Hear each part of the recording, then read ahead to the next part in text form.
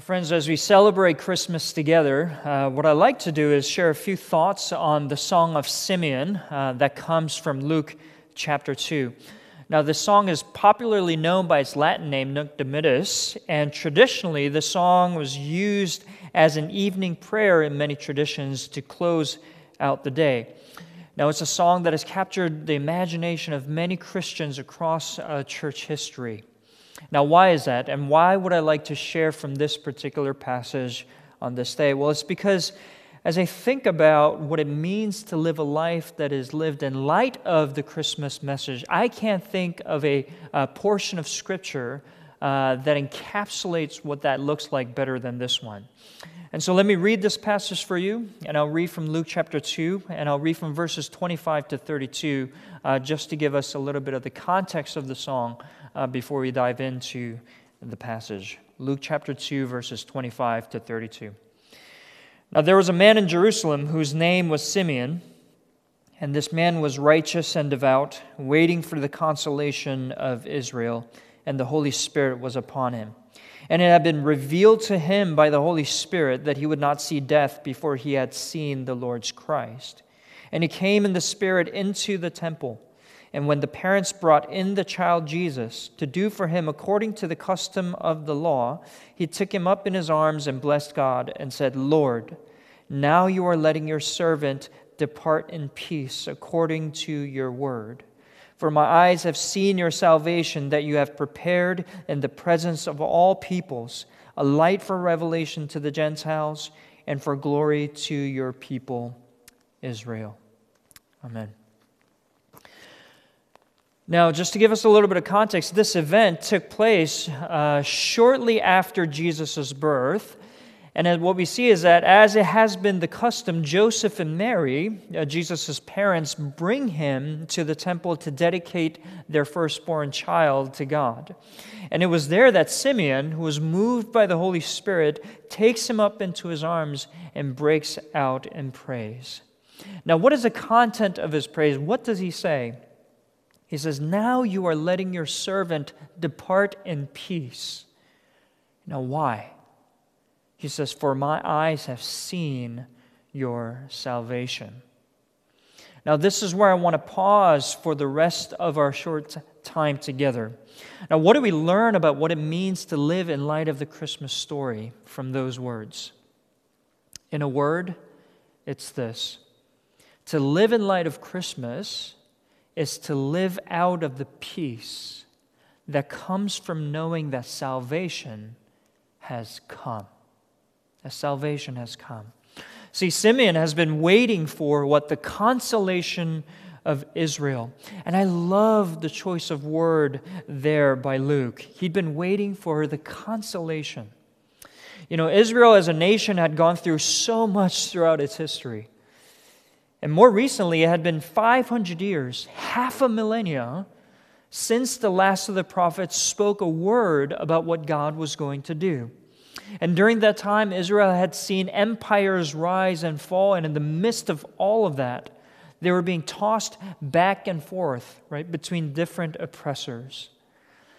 Now imagine yourself as an Israelite. Here you were, a chosen people of God, and you had to endure the humiliation of being ruled by foreign rulers. And this has been going on for hundreds and hundreds of years. No wonder what Simeon was waiting for was the consolation of not just his people, but by extension himself. Now I wonder what kind of consolation all of us are waiting for. Maybe it's children. Maybe it has to do with children or relationships, or just a general fatigue of what we had endured these past 2 years. That's what Simeon was waiting for, a consolation to come. But what does he say?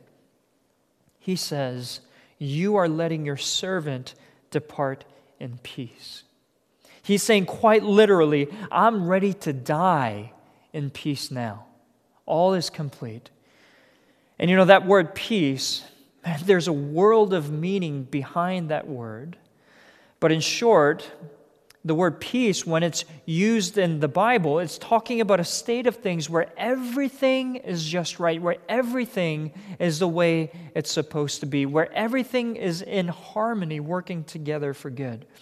And so what he's essentially saying is that when I look back at my life, all of my triumphs, all of my defeats, all of my regrets, and all of my accomplishments, right, every second of my life, every thread of my story has been leading up to this point.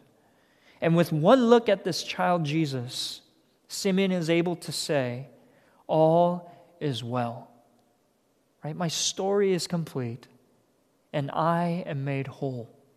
My life makes sense now. Now, why is Simeon able to say this? Like we've seen before, he's able to say this because, as he says, for my eyes have seen your salvation. Now, this statement of faith is what sets Christianity apart from every other religion, every other belief system in the world. And this statement of faith is what has the power to change everything about the way you live. See, every other religion and every other belief system really sets salvation into the future, the unknown, something to be accomplished, something to be attained. Right? It tells us, be a good person, right? Be a moral person and you will be saved. Or the popular narrative goes, be a self-actualized person. Be someone who is true to oneself, and there you will find salvation. And we all operate out of stories. And if you were to believe in these things, what does your life become? What does the story of your life become? It becomes a quest. And those who are courageous, those who are bold, those who are skilled, maybe, right? Those are the ones who become successful. Those are the ones who complete the quest. But do you see what comes with that? It comes with angst. It comes with pressure. It comes with weariness and stress. Why? Because it's all on you, right? The world is on your shoulders. Right? You are the one who has the pressure of having to be the hero of your own story. Everything rises and falls with what you do. So you better be careful what next steps you take. Because again, it all falls on you. But what does Simeon say? He says, my eyes have seen your salvation. He's saying salvation has come, and my eyes have beheld that salvation. And that is the message of Christmas, right? And that is the message of Christianity. Salvation is not something that is out there to be attained and accomplished. Christmas tells us that salvation has come. Salvation can be seen. And that is the difference. Now, how does that change your life? Well, it changes absolutely everything. Because what Christianity tells us is that it is not for the courageous. Christianity is not for the bold, nor is it for the skilled. Right? That's why in the economy of the gospel, worldly success is actually a hindrance to you coming to Jesus. Because Christianity says you in yourself cannot attain these things. See, Christianity tells us that you are not the center of your world, right? You are not the hero of your story. It tells us that Jesus is.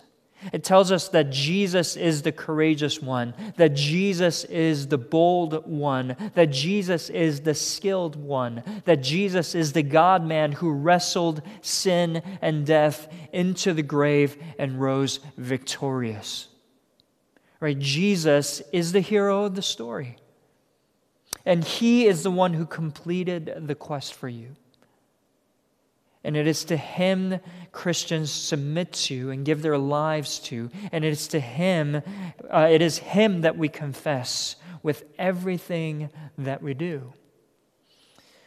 But here's the irony. If you are to trust in the hero who came to save and base your life around this hero, the promise of Christianity is that He will make us like Him. He will make you into the hero that you were created to be. Now, here's what I mean. Every Christmas, I make it a point to watch a movie. And it's a classic Christmas movie. And some of you who are on the younger side that are tuning in may not know about it, but you should all watch it. And it's a movie called Die Hard. And I usually end up watching all four of them, and yes, there's four of them. But my favorite is obviously the first one. And the movie centers around its protagonist named John McClane, who is a New York NYPD officer. And he starts out, we see that his marriage is strained, and he's down on his luck. And through various events, he finds himself in L.A. And by fighting off a bunch of terrorists, he ends up redeeming his marriage. But here's the thing. Almost as soon as we watch the villain, and spoiler alert, by the way, as soon as we watch the villain, the brilliant Simon Gruber, right, to fall off the top of the Nakatomi Tower and all is well, basically the movie ends, right? All we see is John McClane and his wife, Holly, embracing, but that's about it. And that's how these action movies usually end. But I always ask myself, like, what happens after that? What happens after they embrace and they come back? Like, he must be a changed man after this, right? He gained a new appreciation for his wife. Like, how is he interacting with her, right? How is their marriage going to be restored after this, right? What does their happily ever after look like? Obviously, before, Die Hard 2 begins, right? How is he changed by it? See, that's why I love the book Lord of the Rings. Because in the Lord of the Rings, as many of you may know, we get an extended epilogue where we see the hobbits, right? After having destroyed the ring, right, they come back to the Shire. And we know that at the beginning of the story that they were just kind of your run-of-the-mill normal hobbits before. But when they experience all that they had experienced, they come back changed. We see that after having completed this quest, we see that they are bold, they are courageous, and they're leaders in their community because of all they experience, right? The kinds of things that used to bother them don't really bother them anymore. The kinds of things that would scare and confuse the other hobbits do nothing to them.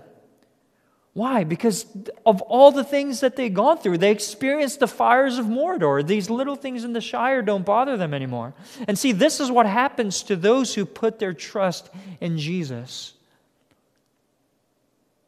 See, the Bible tells us that those who put their trust in Jesus are united to Him in His death and in His resurrection. And what is more, the Bible tells us that once we are united to Jesus, all that is His becomes ours, including His triumph and His victory. And when you experience that for yourself, that'll change you. All of the hard-won things that Jesus had won through His life, death, and resurrection becomes ours. His quest becomes ours, all by virtue of trusting in Him. And when that quest becomes yours, it'll change you. You'll be free. There will be nothing that you fear. Right? The very gates of hell could not stand up to Jesus, and they certainly can't stand up against you. Right? The accusations of Satan won't be able to get to you. Why? Because God in Jesus Christ has already pronounced salvation over you. And this is not cheap grace. It was hard won by Jesus Christ, but it becomes ours simply by being united to Him. And this is a salvation that Simeon saw it in the form of a baby. And that was enough for Simeon to say, my life is complete. I can now depart in peace. But we have here on this side of history what Simeon didn't have, don't we? We see Jesus not just in the form of a baby, but we see Jesus in His life. We see His ministry. We see His words. Right? We get to see Jesus stubbornly refusing to allow the cup of the wrath of God to pass from him. We see Jesus carrying the cross. And once he is hung up on the cross, refusing to get off of it. We see Jesus refusing to call down his legions of angels to deliver him. We see his perseverance. We see his courage. We see his bravery. We see his boldness. We see Jesus also triumphantly rising up out of the grave. Right? We see Jesus with his glorious resurrected body speaking words of encouragement, affirmation, and restoration to his scared disciples. We see Jesus being carried up into heaven with a promise to return. We see the Holy Spirit falling upon his disciples, empowering them to live courageously for the kingdom. See, what Simeon had seen that was enough for him to rest in peace, we see it 100-fold and more. And friends, this is the message of Christmas, that salvation has come. Right? The battle has been won, and the quest is complete. You know, the story of your life, if you were to believe and trust in this story, ought not to be one of wondering if you have what it takes. Because you don't. But the good news of the gospel is that Jesus did. And all that's left for you is to put your trust in Jesus. And once you do, he'll send you back. Once you've experienced the quest that Jesus went on, and that quest becomes yours, and all of the riches that he won for you has become yours, then Jesus will inevitably send you back to the shires of your life, if you will. You know, you'll be far more courageous, bold, sacrificial, and loving than you ever thought possible. And this is what keeps our persecuted Christian brothers and sisters keeps them gathering for worship. This is what keeps them loving their neighbor even at the risk or at the cost of their lives. And this is what will keep our church together, virtual or in person, wherever we may be, right? Staying the course with the calling that God has given to us as a church. It is the message of the gospel that tells us that salvation has come. And the challenge that is given to all of us by Simeon is, will you and I see the salvation? And with that being said, let me close with just one practical application as we head into the new year. Right? How can we practically put into practice the message of Christmas as we've seen? How can we, like Simeon, right, continually look upon and see the salvation and see it play it out in our life? Well, we get it right from the text here. Right? Notice what Simeon says. Now you are letting your servant depart in peace, what? According to your word. See, it was God's word that came to him with the promise that he saw fulfilled this day. Right? It was God's word that gave him the eyes to see salvation when he came across it. Now, what does that mean for us? Well, it means that it's in God's word that we'll also develop eyes to see God's salvation. See, the Bible is not merely an ethics manual, a manual on how to live the good life, nor is it merely a theological treatise where we learn about who God is. There's certainly those things, but more than that, it's a coherent, right, single story of God's saving acts in human history. Right? That is the lens through which we ought to be reading the Bible. And so my exhortation to all of us today is for us to study it, right? To meditate on it, to linger over it and ask God to open up our eyes to see it, to see this salvation and the promise of Scripture. By God's grace is that we will indeed find it. The Bible is not an easy book, right? It takes a whole community wrestling through it together for us to understand it, for us to internalize it, and for us to live it out. But friends, when we commit to this, we will see the message of Christmas come alive. We will indeed see that salvation has come. And so with that, I pray that by God's grace and by the power of His Holy Spirit, that this will be true of our church, that we will see this salvation come alive in our hearts and in our lives to God's glory and for the good of the church and for the good of our neighbors around us. Let's pray. Our Father in heaven, God, we thank You for this day where we can come together as a church. God, we may be apart physically, but God, we thank You for gathering us together across time and space. God, You gather Your people together. And so, God, we thank You for Your grace, and we thank You for the grace of the message of the gospel that tells us that salvation is not far off, that we need to attain it. God, we thank You that in Your Son Jesus, You have attained that salvation for us, and that salvation has come. Simeon saw it in infant form in baby Jesus. But God, we see it in full as we see the story of Your Son Jesus unfold through the Gospels and beyond. And so, God, give us eyes to see the salvation that has come. And may we see it come alive in our hearts and in our lives and in our community and the world around us by Your grace. God, we thank You for this message of Christmas. And we give You all glory, honor, and praise, praying in the name of Your Son, Jesus. Amen.